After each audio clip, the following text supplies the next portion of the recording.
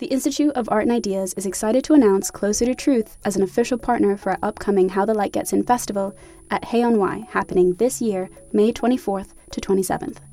Closer to Truth examines humanity's deepest questions with the world's greatest thinkers, from Nobel laureates and renowned scientists to theologians and best-selling authors.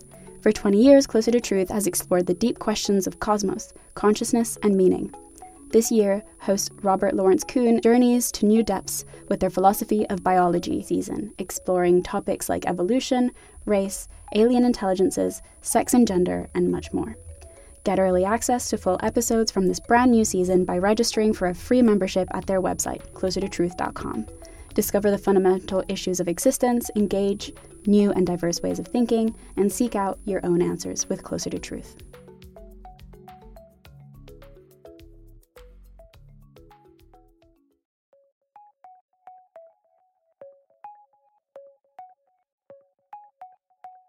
Hello. Hello. And welcome to Philosophy for Our Times, bringing you the world's leading thinkers on today's biggest ideas. I'm Margarita, a researcher here at the IAI. And I'm Amari, one of the producers here at the IAI. Today we've got The Life and Philosophy of Slavoj Žižek, featuring globally renowned philosopher and cultural critic, Slavoj Žižek. This took place in 2023 at the How the Light Gets In festival in Hay, the philosophy festival produced by the team here at the IAI. So Amari, tell us a bit about this talk and about Slavoj. Well, this was an intimate conversation with the acclaimed author Joanna Kavenna as they discussed the intersection of Slavoj's ideas and his personal life along with his newest set of philosophy. He discussed the theological ideas of thinkers such as Heinrich Himmler, Joseph Stalin and Donald Trump, the Soviet dream of linking brains together to destroy subjectivity, free will and autonomy, accepting determinism whilst saving free will, being too bright for God, and seeing the incompleteness at the bottom of the universe. That sounds like it's going to be a fascinating talk. But remember, before we get started, if you enjoyed today's episode, don't forget to like and subscribe on your platform of choice and visit ii.tv for hundreds more podcasts, videos, and articles from the world's leading thinkers. Now it's time to welcome Slavoj Žižek to Philosophy for Our Times. Delighted to be talking to Slavoj Žižek. He is the iconoclastic philosopher of our time, known for giving voice to the profound, the absurd, and everything in between. Among his many books are The Sublime Object of Ideology, Living in the End Times, and more recently, Pandemic, as well as Hegel in a Wired Brain and Surplus Enjoyment, a guide for the non-perplexed, really critical difference. And he tells me he's now got 3 more books emerging in the autumn, including Freedom, a Disease Without Cure, and Too Late to Awaken. So in terms of the life and work, there's this question about life. Slavoj, should we start with often very, very driven people have a deep-lying, underlying trauma, as we were discussing. So what is your trauma? In some sense, I'm not kidding. Life itself. I don't think I existed before theory, and I'm so corrupted that even when I watch a movie or read a novel, my mind is always, how can I use it in my theory afterwards? And I notice details. For example, did you see that it's not so good, but it's based on video game, the first season of the series The Last of Us, post-apocalyptic. For me, of course, as a leftist, the best is, I think it's episode 5, where the two, father figure and the girl walk and enter a city which is well organized in these survivalist terms. They share everything. And then, I don't know who, I think Pedro Pascal, the guy, asked, but you have communism here. And they simply say, yes, so what? We have communism, yes. And I think this is what we will need. If things go on like this, look at you here in England, you are now almost as bad, and without in Slovenia, public health service and so on, everything collapsing. And just imagine a new crisis of whatever sort. It's clearly that the market will not do it, that we will need, I'm a communist pessimist, we will need more some kind of a war communism. emergency state, but I'm losing time. No, you're not. That's really important. So, I mean, I want to ask you about the end, because you've been writing for a long time. You were talking about melancholia and how you quite like it because it is the end. And, there are virtues to ends where something emerges, but then if it's just a total collapse, then that's a bad idea. And in Surplus Enjoyment, you've turned to that, living in the end times, which is quite some time ago, you were talking about it. So, I mean, to ask you a question you ask in Hegel in A Wired Brain, are we living in a dystopian time or a time of dystopian fantasies, or both? It's a very good question, because this difference is crucial. The only way I can account for it, let me be precise, which difference? Precisely, are we really more or less approaching some kind of end? Or is it just that in a strange way we are obsessed by the end? I think both are true, but not in the sense of harmony. The explanation I have is that we, at the same time, we live in an era of what I call, following my conservative German friend Peter Sloterdijk, we live in an era of cynical reason where, in the old times, the disavowal worked like this. You knew something is true, but you pretended it's not true. And you try to explain it away and so on. Now we are entering a new era, I have in my next book, but also can impress later, of science, where we, those in power, not me, we learned how to tell objectively at the level of facts the truth, but this very fact immobilizes us. Precisely the fact of talking about it instead of mobilizing us makes us apathetic, inefficient, and so on. For example, even at the level of art, if there is a thing I hate, and one of the things where I am tempted to act as a terrorist, like a bomb there, it's this big art biennales, Venice, Castle, and so on. Did you notice something about them? How in their programmatic notes to begin with, they say, we are all under capitalism, we are part of exploitation, Eurocentric, racist, blah, blah, blah. And then they go on, and the way Castle and Venice functions are perfect examples of pure capitalist commercialization of art. You see the paradox. You are telling it what it is, and instead of preventing you, it goes on. It wasn't the same with, it was a little bit north, 2 years ago, when you remember the Glasgow conference on the Prince, now no longer just Prince Charles was there, and in some stupid sense, although it's not, he basically told the truth, with danger, blah, blah, blah, but nothing came out of it. And this is very close to me. Now I enter. This is as much as you will get from me about life. I know that stance because I have it. It's the obsessional neurotic stance. You talk all the time, not to achieve something, but to make it sure that nothing will happen. That's why another detail from life, when I was 50 years ago, 40, in psychoanalysis, you can imagine how it looked. It was a Lacanian psychoanalysis, which means I could be sure that the session will not last more than 5-7 minutes. So I talked all the time. Why?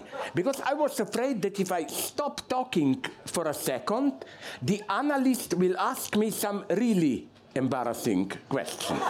So you see this idea of being active to make it sure that nothing will really change. Happen. Can I posit a kind of devil's advocate on that though? That is it possible, but by talking about the apocalypse, it becomes something that occurs? I mean, do you bring it into being, by everybody saying we're in an apocalypse, it's happening, and then so whenever there's an apocalyptic possibility, that's immediately grasped, and we kind of incite ourselves into an apocalypse?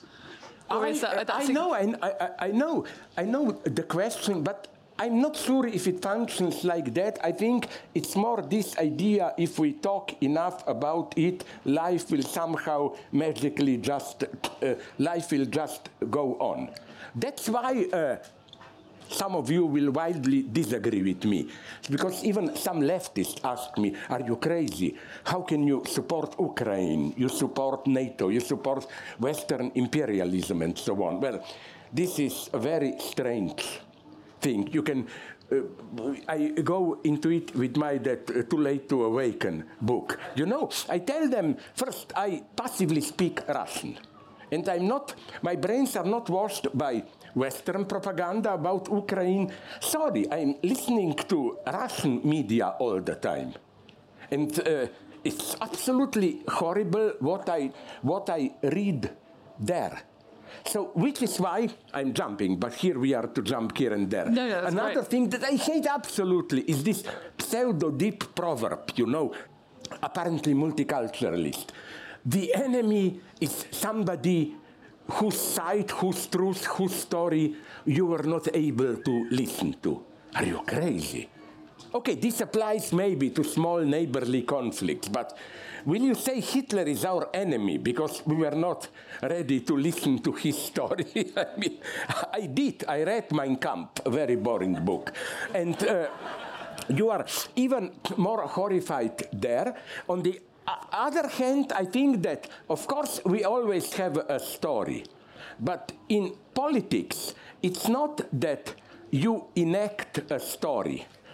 It's that you do something horrible, and the big problem is to invent a story which covers it up, which allows you to live with the horror. And I think, unfortunately, and my Japanese friends even agree with me here, that that's the case with so-called Western Buddhism, but in the same there. No wonder that, so I read the most popular spiritual, religious, if you call it, but it's not, orientation of big corporate guys today is some kind of a vague pseudo-oriental spiritualism. Because it's wonderful. You do all the dirty things, people losing jobs, killing, and then you tell yourself, but what is this? But isn't life just a fleeting appearance?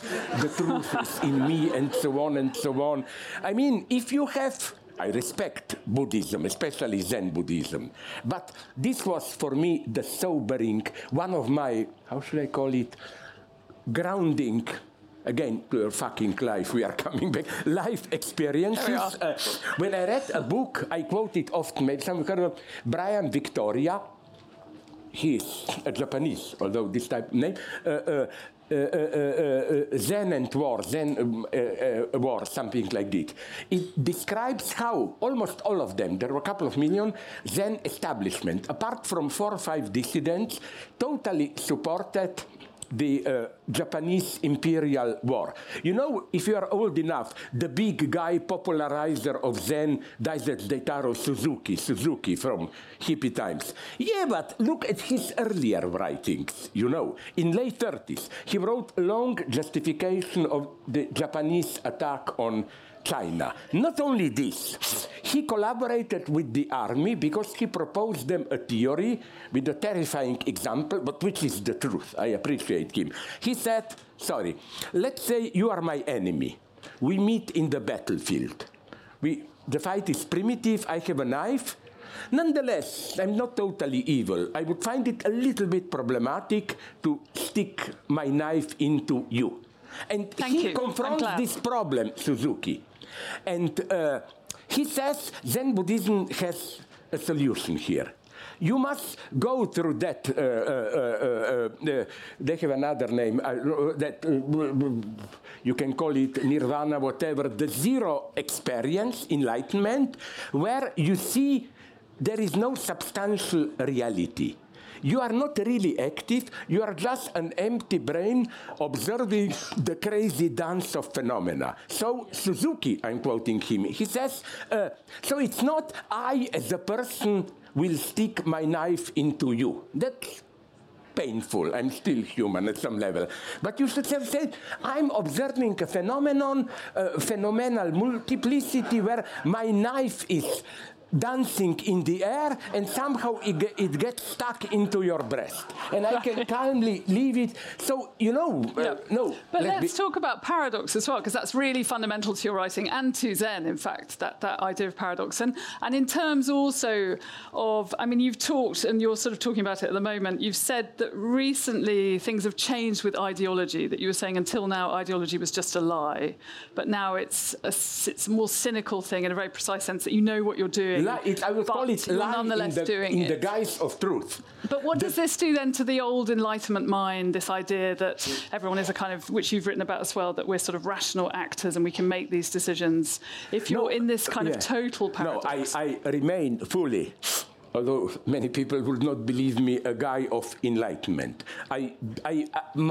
What I'm saying is not that since rational argumentation doesn't work, then whatever, just violence or do nothing and so on. No, I think that there are different even strategies of speaking where you can undermine this stance. And I even, in one of my earlier books, I forgot which one, there are too many of them, I elaborated this, how, every apparently cynical guy, usually you have a fetish, an exception, And there is where you have to attach it. Maybe some of you know this example that I used years ago. It's real life, very stupid. A friend of mine, this was 30 years ago, 20, had a wife who was, sorry for this sexist sounding, but beautiful, young, they loved each other, all you want. And then all of a sudden, in her mid-20s, she got breast cancer. And it was too late. She died in 2 months. Horrible. And we were so surprised that the guy, the husband, just went on functioning like normally, talked even about the last moments of his wife, and then something happened. His wife had a preferred pet object, a small hamster.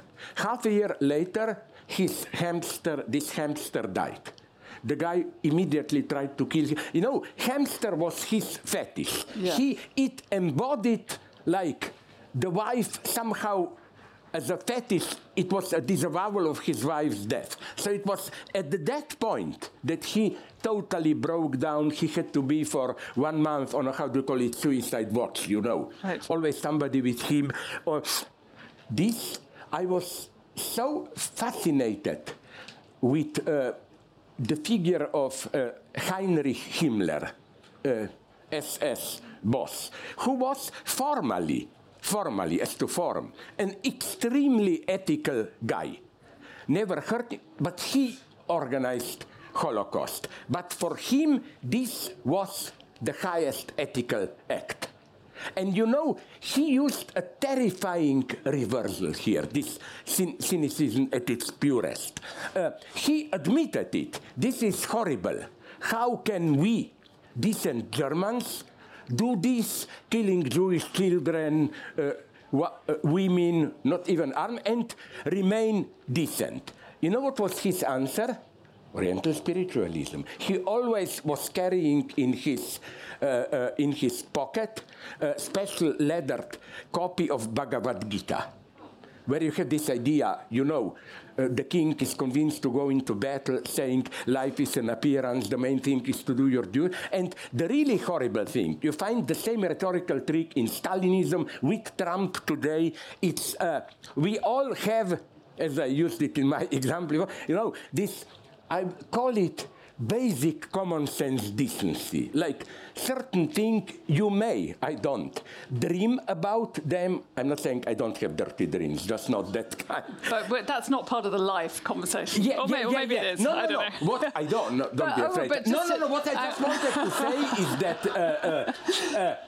Can I ask very briefly? No. Really, the problem of Himmler is how do you remain sane and so on, and he operates a very dirty trick. He says that every idiot can be decent and fight for his countries, but true patriotism is that you are ready to do horrible things for your country. And I discovered in how they were making propaganda for collectivization in 1930s, early 30s, when they collectivized and millions died of hunger in Russia. And I found the same figure. They said, you will see horrible things, peasant farmers' families starving and so on. But your decency is the greatest temptation to evil. If you're a true Bolshevik, you go on killing. Yeah. And this horrible ethics is returning today with Trump, but not. Yes. I want to ask you a bit in terms of appearances as well that we take for realities. And I was thinking about Hegel in A Wired Brain, where you're talking all about Hegel and subjectivity and how Hegelian notions of subjectivity might relate to this kind of strange world we're now in, where for the first time, the Russians wanted to do this in the Soviet Union, but now we actually begin to have this technology where we can create these, strange singularities, which you write about, where brain-computer interfaces can link brains into this potentially. But nobody knows potentially. Of course, it's still sci-fi, but the beginnings of these kinds of technologies. And I want to ask you about that. How then does that change to you the notion first of subjectivity, which you write about, and also these ideas of free will, autonomy, in terms of who's controlling the brain-computer I don't want interface? to lose too much time. So as to freedom, I try to provide in the first chapter of my freedom book, which will be out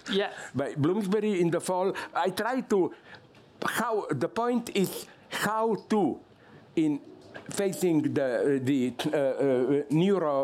neurobiological, however you call it, determinism, how to, under quotation marks, save freedom. Yes. Because I agree with some determinists like the German lady Sabine Hossenfelder. She's very intelligent. She said that, she even doesn't argue, she said that the moment you accept naturalism, there simply is no space for freedom. Freedom is a subjective concept. So how to save freedom? My answer is not that it's freedom already there in nature, but that the first thing to do is to open up nature, not in the sense of higher spirituality, but in the sense that nature is in itself ontologically incomplete, open. Not only human culture, but nature. What do I mean by ontological openness? For example, here I always opposed historicism, which says, for example, classical example, I use it often in my books, to really understand Shakespeare, you have to know the details of Elizabethan England and so on. My idea is not to really understand Shakespeare. Shakespeare didn't understand himself. His work was full of inconsistencies, incomplete, and if you come later, it's not an obstacle. You can even understand Shakespeare better than he understood himself. And so in some sense, we are not just reading Shakespeare differently. We are literally completing his work. That's how I hate the official dogma of multiculturalism, but I respect it when you really get it. For example, maybe some of you heard this. I find it so wonderful that the best Shakespeare cinema version that I know is done by Akira Kurosawa, 61 or 2. The version of Hamlet set in contemporary Japan. Hamlet is a Japanese student returning from the United States. His father was a big corporate boss. But it has a wonderful title, this movie. Only bad people sleep well. It's a wonderful title.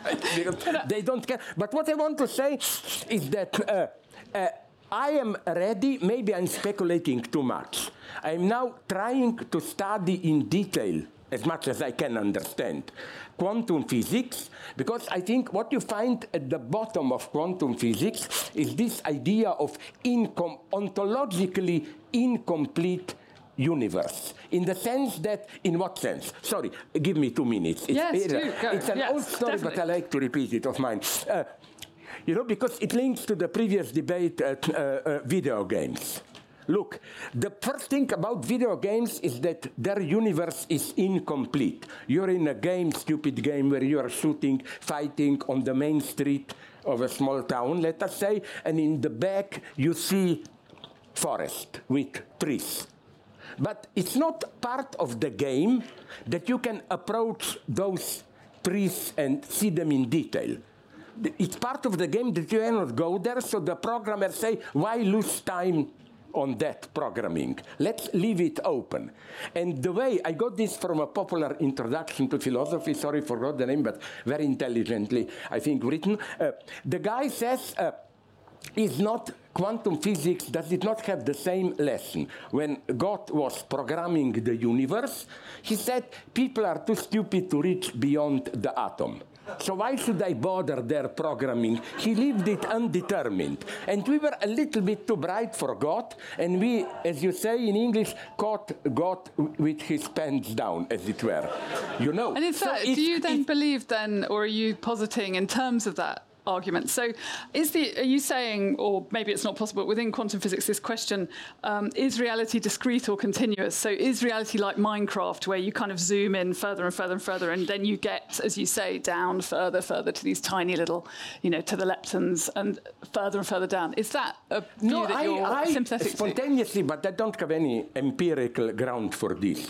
I'm for discrete nature in what sense? And I think this is almost maybe the lesson of quantum physics, but I'm very much speculating now. I think that it's not this endless divisibility. You can further split the... At a certain point, you can come to I can split this in half, this and that.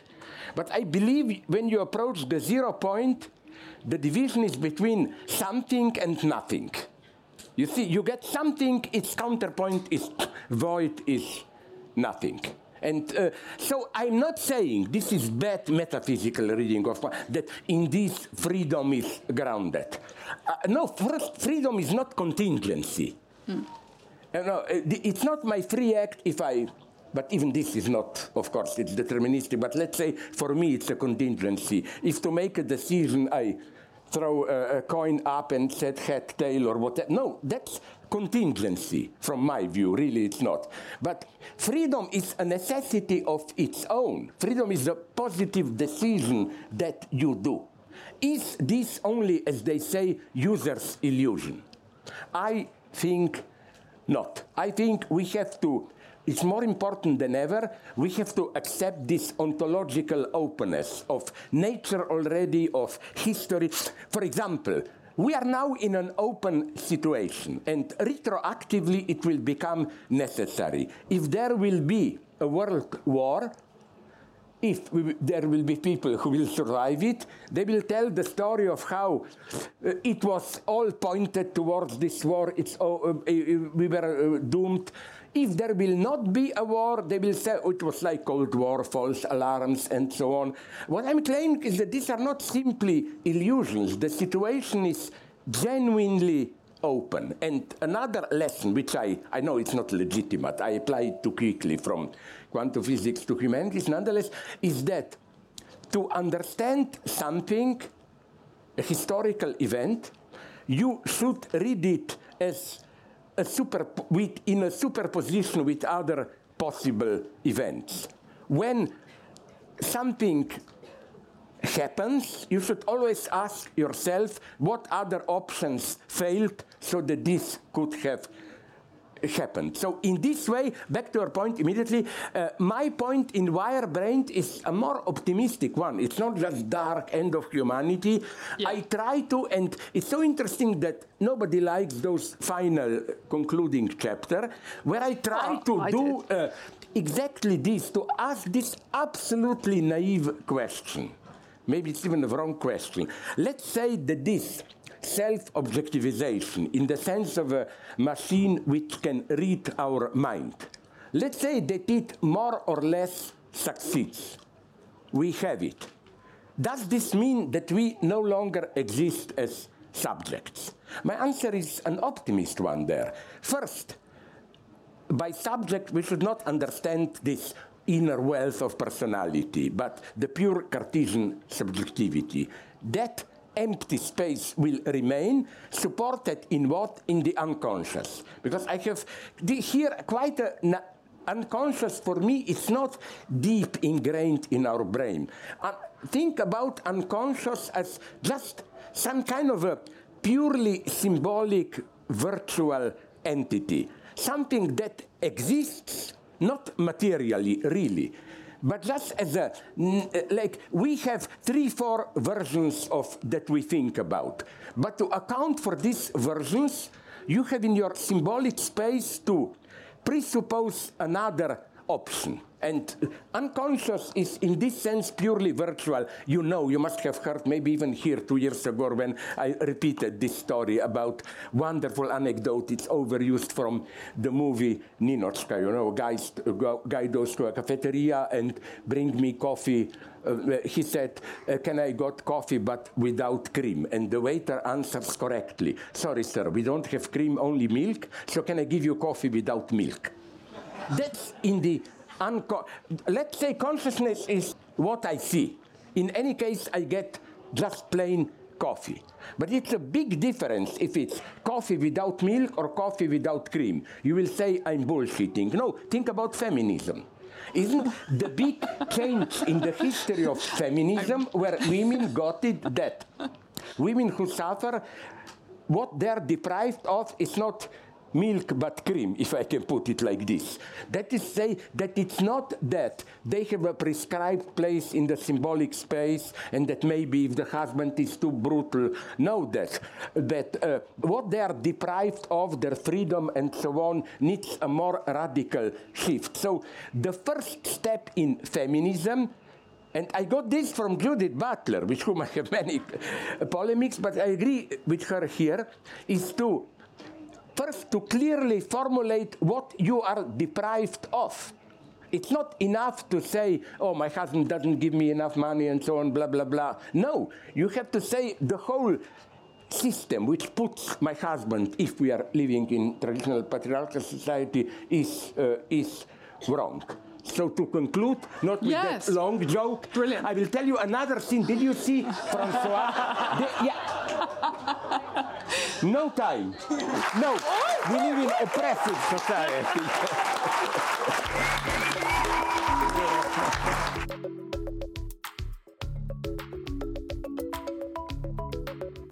Thanks for listening to this week's episode of Philosophy for Our Times.